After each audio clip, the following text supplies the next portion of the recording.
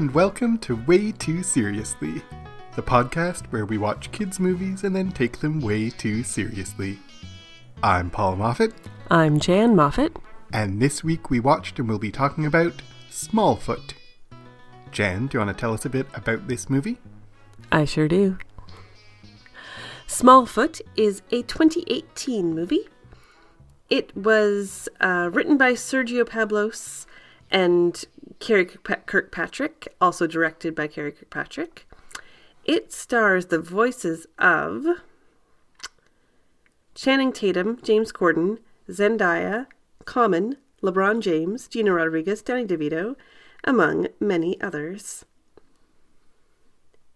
It is produced by Warner Animation Studios. Paul, would you like to tell us a bit about the plot of Smallfoot? Migo is a Yeti who lives in an idyllic Yeti village on the top of a very tall mountain. He has never questioned his existence or his obedience to the stone laws that determine Yeti society until he accidentally falls outside the village, meets a mythical Smallfoot, and goes on a quest to learn more. He befriends a Smallfoot, but in the process discovers that the laws that protect the society are actually lies written to protect Yetis from the monstrous and violent humans who will destroy them. The Yetis and the humans end up making peace at the very end, and I guess everyone knows about Yetis now? The end. Yeah, that's the story. You don't remember when Yetis came out of the mountains and we all became friends? I don't. That was a couple weeks ago. Let's hold off on this because I want to say more about this. All right. So first, let's start off with objectively, how good of a job do you think they did doing this movie? I think they did a pretty good job. I think the premise is great. Mm-hmm.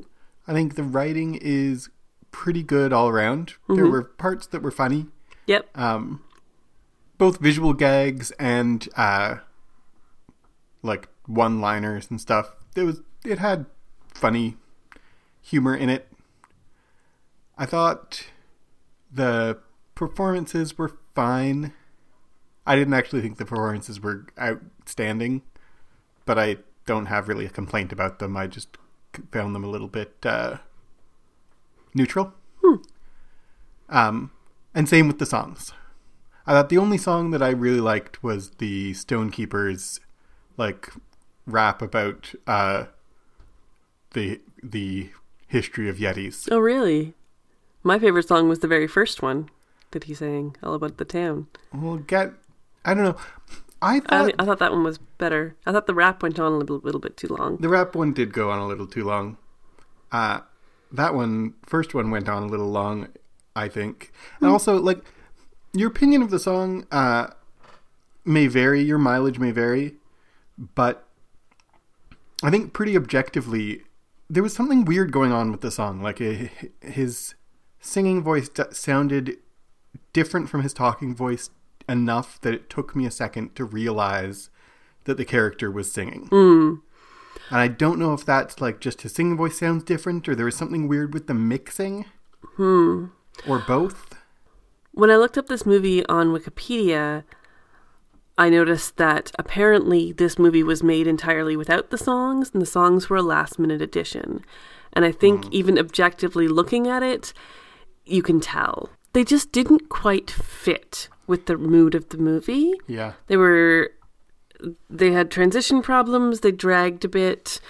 I thought they were fun. I think they were fun songs, but yeah, there was a bit of a grating there, and reading that they didn't originally have this as a musical makes sense. Yeah. I'm not sure it works as one.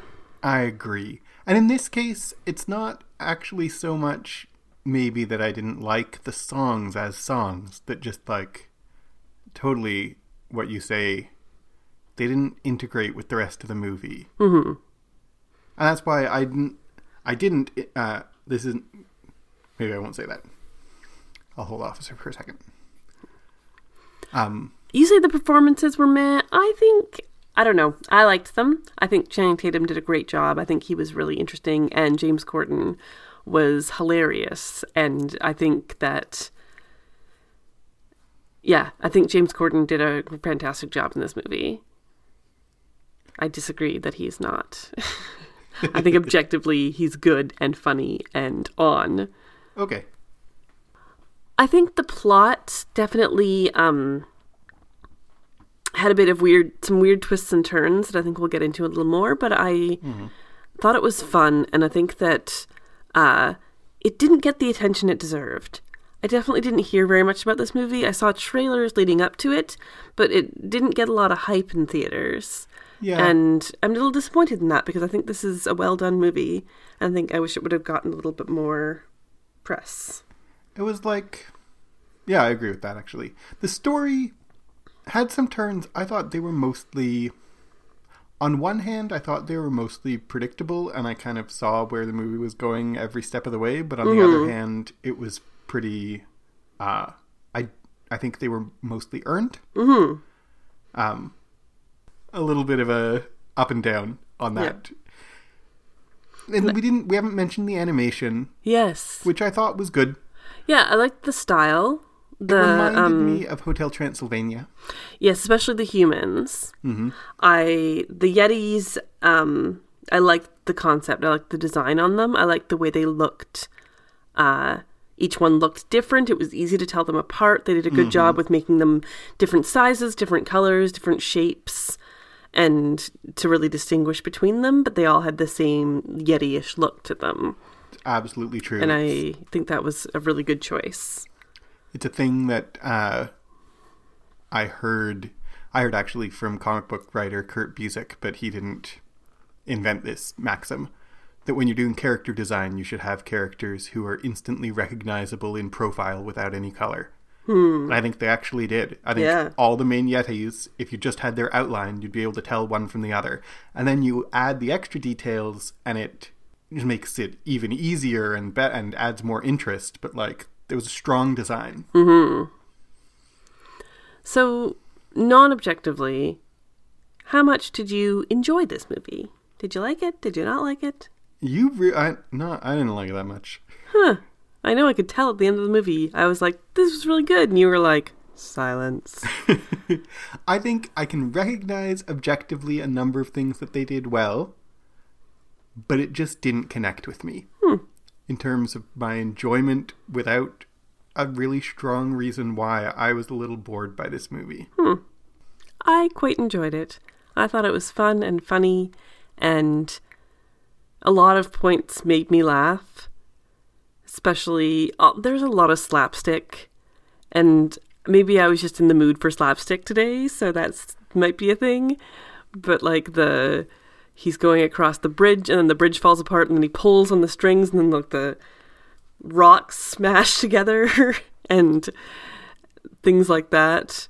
That was one of the strongest sequences in the movie. Yeah, I think that whole part when he's falling, and then a number of implausible cartoon physics slapstick gags happen one after another.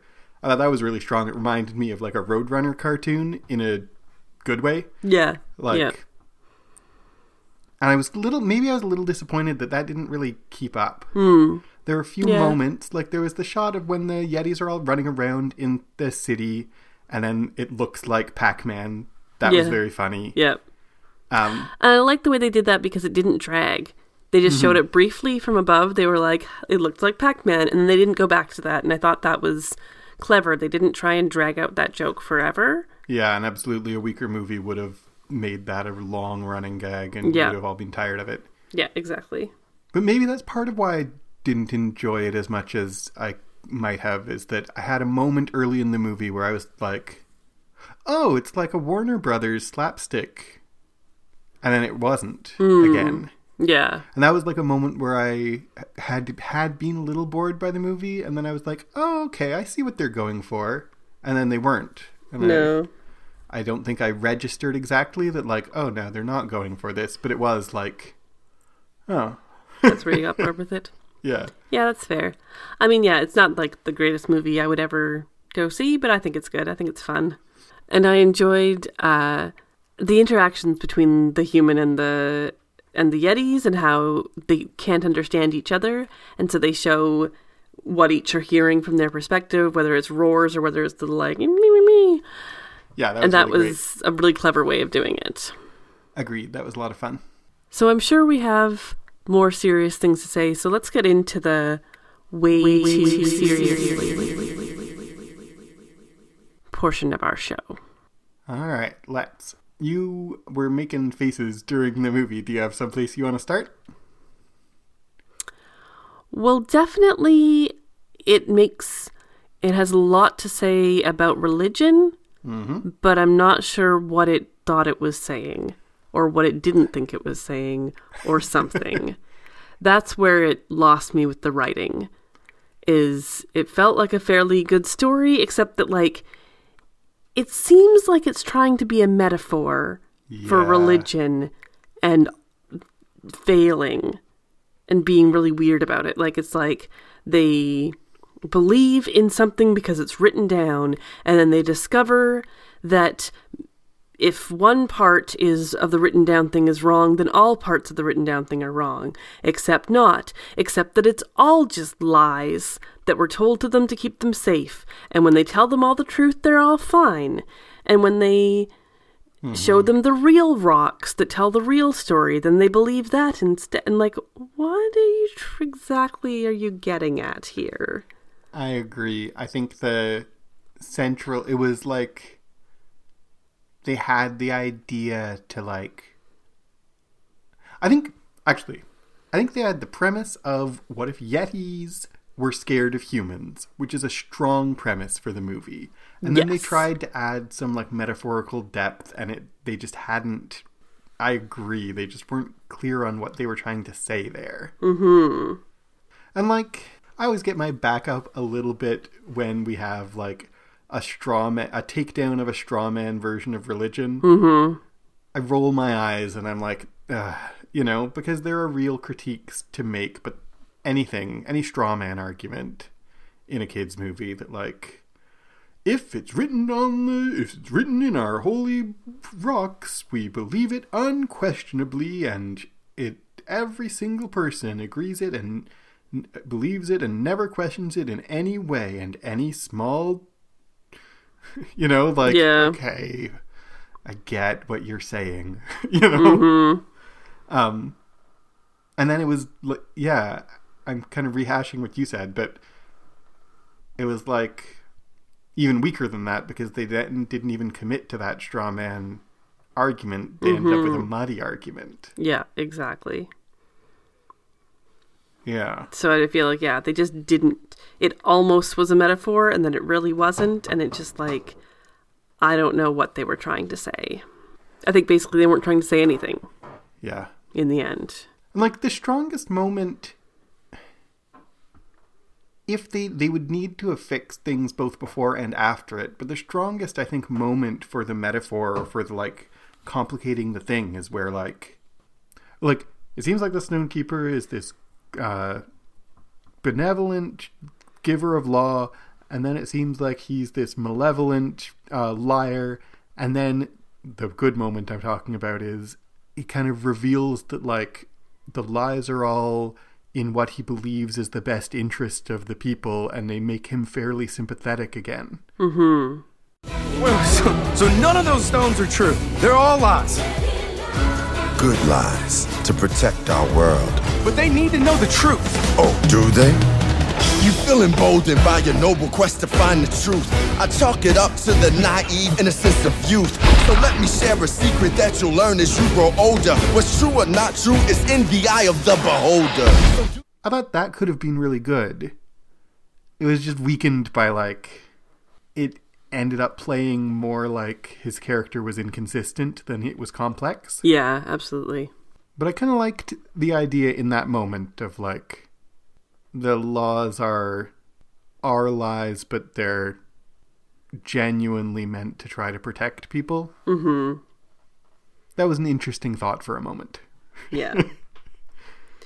So do we want to talk about the ending? What do you want to say movie? About the ending? Where the Yetis come down the mountain, and there's police in riot gear, and then Percy crosses the line, goes between the humans and their riot gear and the Yetis, and goes on the Yeti side, and then one by one, kind of everyone starts to come over, except it's not really one by one, it's fairly quickly. Yeah. It's sweet. It's meant to be like this joining of the two things, and like we'll get to know the Yetis. But the Yetis weren't wrong. We've seen no evidence that humans will accept them at all, other than one human did, or one human ended up liking them. So it's a little. I was really surprised when they went down to the village.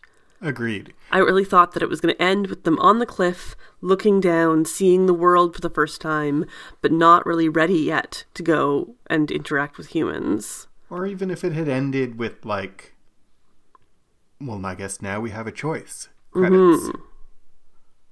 You know? And Yeah. leave it ambiguous that, like, well, do they stay up or do they go down? I don't know, kids. What do you think? You know, like... And, like...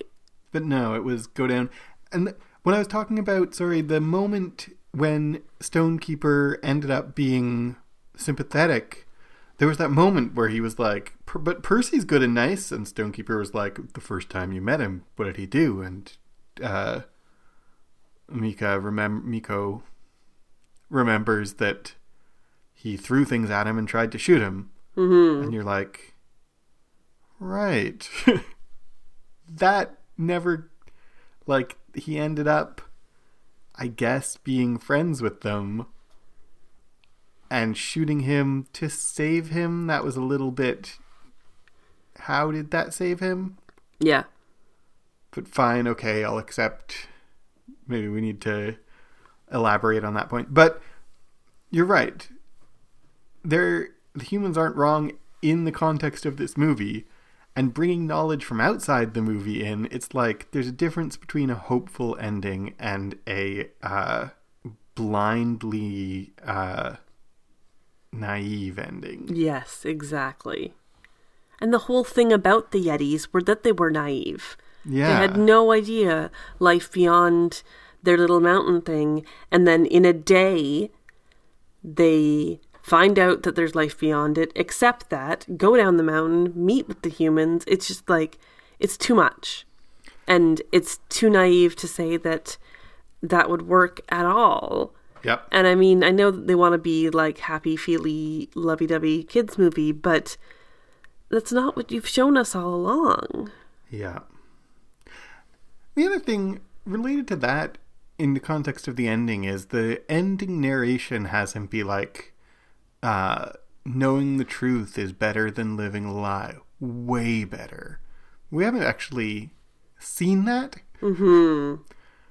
Like, we haven't seen any way I think it is possible to show that, but they didn't. And the last time we saw it, like, his dad was sad that he wasn't the gong person anymore. Yeah. And there was no resolution to that whatsoever. It was just like, oh, well, you found out that that you didn't have to be ringing a gong all these years. Yep. Shrug. And then they just tell us that it's better to know the truth than to live in ignorance. But like, he has his moment of ignorance is bliss. And then they're just like, but what if it isn't though? The end. Right? Yeah, exactly. They dramatize to us. They, to use cliches of show and tell. But they show us that ignorance is bliss. And then they tell us that it isn't. Yeah, exactly. And then they have to give a very shallowly naive ending to try to prove the point that they want to be making. Mm-hmm. An implausibly naive point. Actually, yeah, I'm talking myself into saying the actual moral of this story is that ignorance is bliss. Mm-hmm. They don't want that to be the moral of the story, but that's the moral of the story that they ended up telling. Yeah, absolutely. Moving on to a little bit of meta information, something we often comment on in this show is people of color, both in front of and behind the camera. Mm-hmm. Voice actors we obviously can't see, but there are the there are more actors of color being voice actors in this than not. And it's not the lead, but, I mean, Zendaya is pretty much a lead. Which is our third movie with Zendaya, so I can't say that I don't know who she is anymore. I know, I do know. Definitely. Now we've gone to the point where I'm like, oh, it's our old friend Zendaya. I know. She's in, like, everything we see. She did well in this movie, well enough. I'm kind of impressed, not so much with her performance in this movie, but with across the 3 movies, she's shown some real versatility. Mm-hmm. I don't think that she's a lead character. I think she's the third lead. Yeah, I guess. Behind the human and the main Yeti dude. Yeah. Is she more, I guess, marginally, does she have more lines and screen time than Percy's producer? Yes. Okay. Absolutely. Okay. She's the one who goes down the mountain and gets captured. Right. Anyway, but she's also, if we're going to get into that side of it, she's also there to be a romantic interest for our lead, which I don't love. But I feel like she is a complex character and has her own motivations and has her own likes and dislikes. So that helps. It does. I don't know. I could have stood to see a lot more of her. Yeah. Really is what it is. I absolutely. felt like she, as a character, was underserved by the story that was told.